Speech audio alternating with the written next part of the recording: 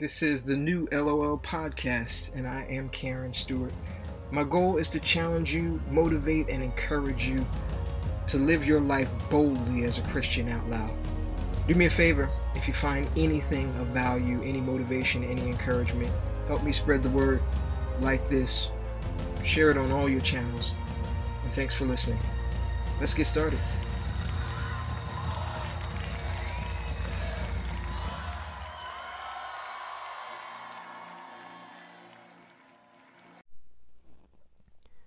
I have been challenged greatly of late about the way that I read the Bible.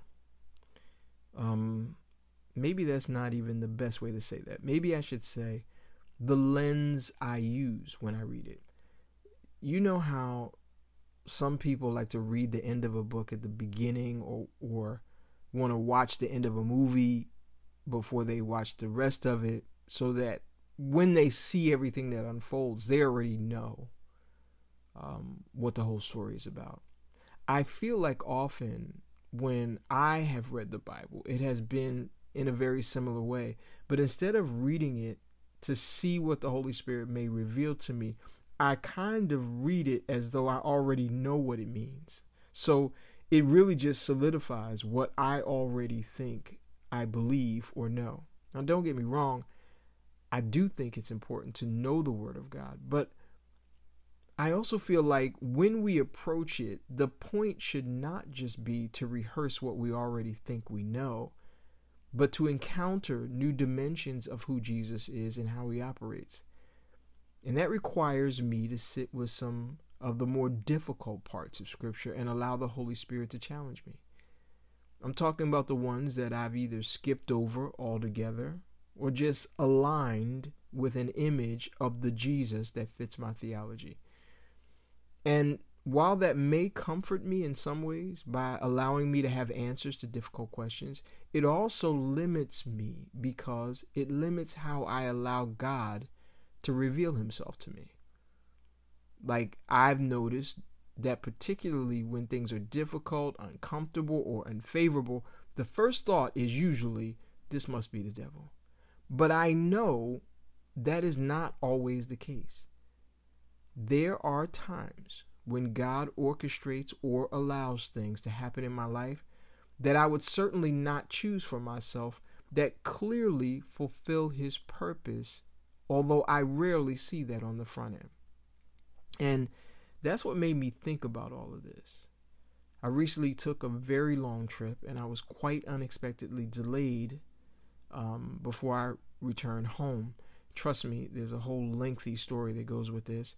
But the bottom line is, my delay caused me to miss two events that had already been planned, and it cost me about $1,000 that I was not prepared to spend. And while initially I was quite annoyed, I instantly knew the whole thing had been orchestrated by God. And before I even made it home, one of the main results from my delay was evidenced by a very critical and key connection with somebody that I was not even looking for, who has a really important part to play in the next leg of my journey. And that's just one of the things that took place. But it made me think about some stories in the Bible that God himself either orchestrated or allowed for the sole purpose of bringing him glory. And they're challenging. They just are. At least they are to me. One is John 9. It's probably one of my favorite scriptures. I mean, I even talk about it in the book that I wrote. In fact, that passage of scripture in John 9 was what birthed the whole living out loud for me. It's the story of the man who was born blind. In verse 5, after Jesus encounters the man, he spits on the ground and makes a mud pie. Let's not even discuss how disgusting that is. But he smears this mud on this guy's eyes and tells him to wash it off. Then by verse 7, this same guy is able to see. So much to unpack in this story.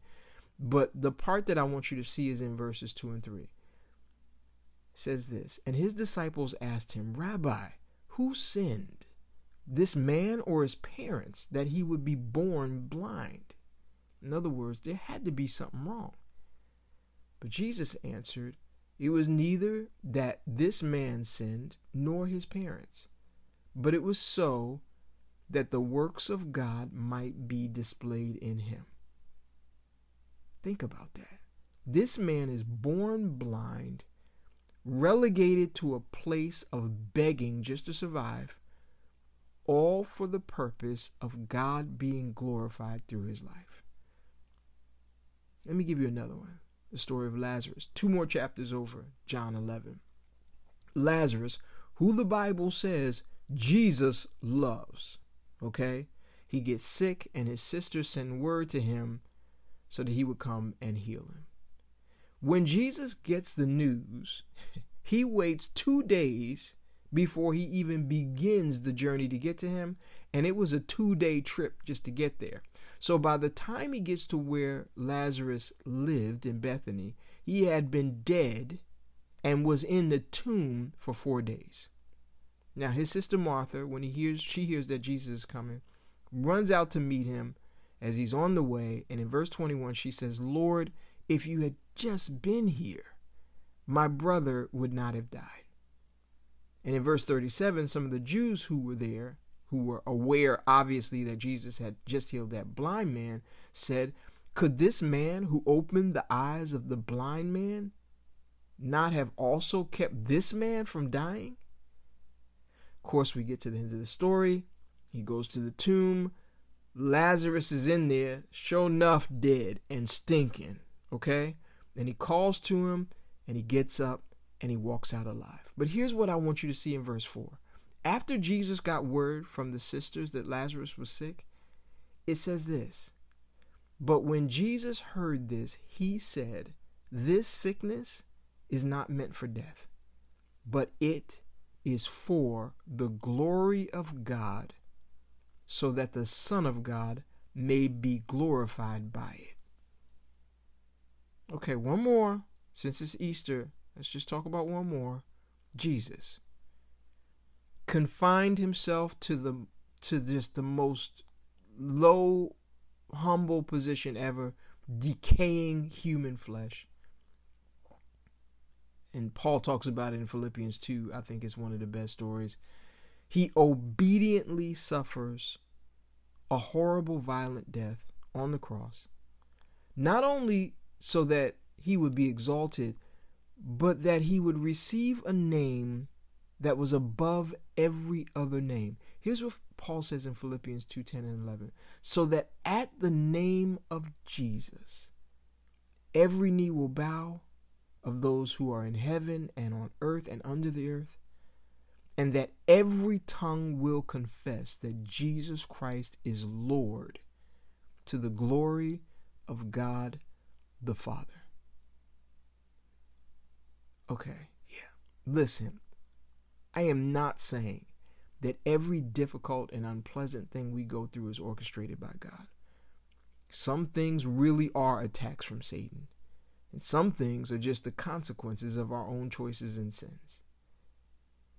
That's why keeping short accounts is probably one of the most important things we should ever do. What do I mean by that? Be quick to repent, quick to obey, quick to forgive. To me, you've heard me say before, those really are the cornerstones of a surrendered life.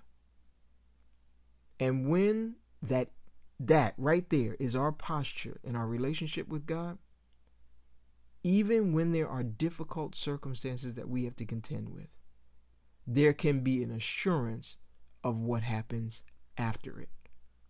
So yes, that nameless guy in John 9 had to endure years of blindness and suffering. But when he received his sight, there was glory after it. And yes, Lazarus had to endure an illness that even led to him experiencing physical death. But once Jesus called out to him in that tomb and he got up, there was glory after it. And yes, Jesus chose to suffer a brutal, humiliating death that he did not in any way deserve. But after his precious blood was shed and he got up from that grave, there was glory after it. Now listen, you know there's no formula that will tell us exactly what we will face in life and how it will end or how it will shape up. But we can know for sure that a surrendered life will always bring glory to God. So no matter what you're dealing with, whatever you're facing, you need to start making some declarations over your own life and your own family. So it's okay to say, this is challenging, this is unpleasant, this is difficult, this is whatever it feels like to you. But then you need to say, but my life is not my own. Not my will, Lord, but yours be done. And there will be glory after this. And there is no need to wait till you get through on the other side. You can tell of his goodness and give him glory right now, and do that boldly out loud.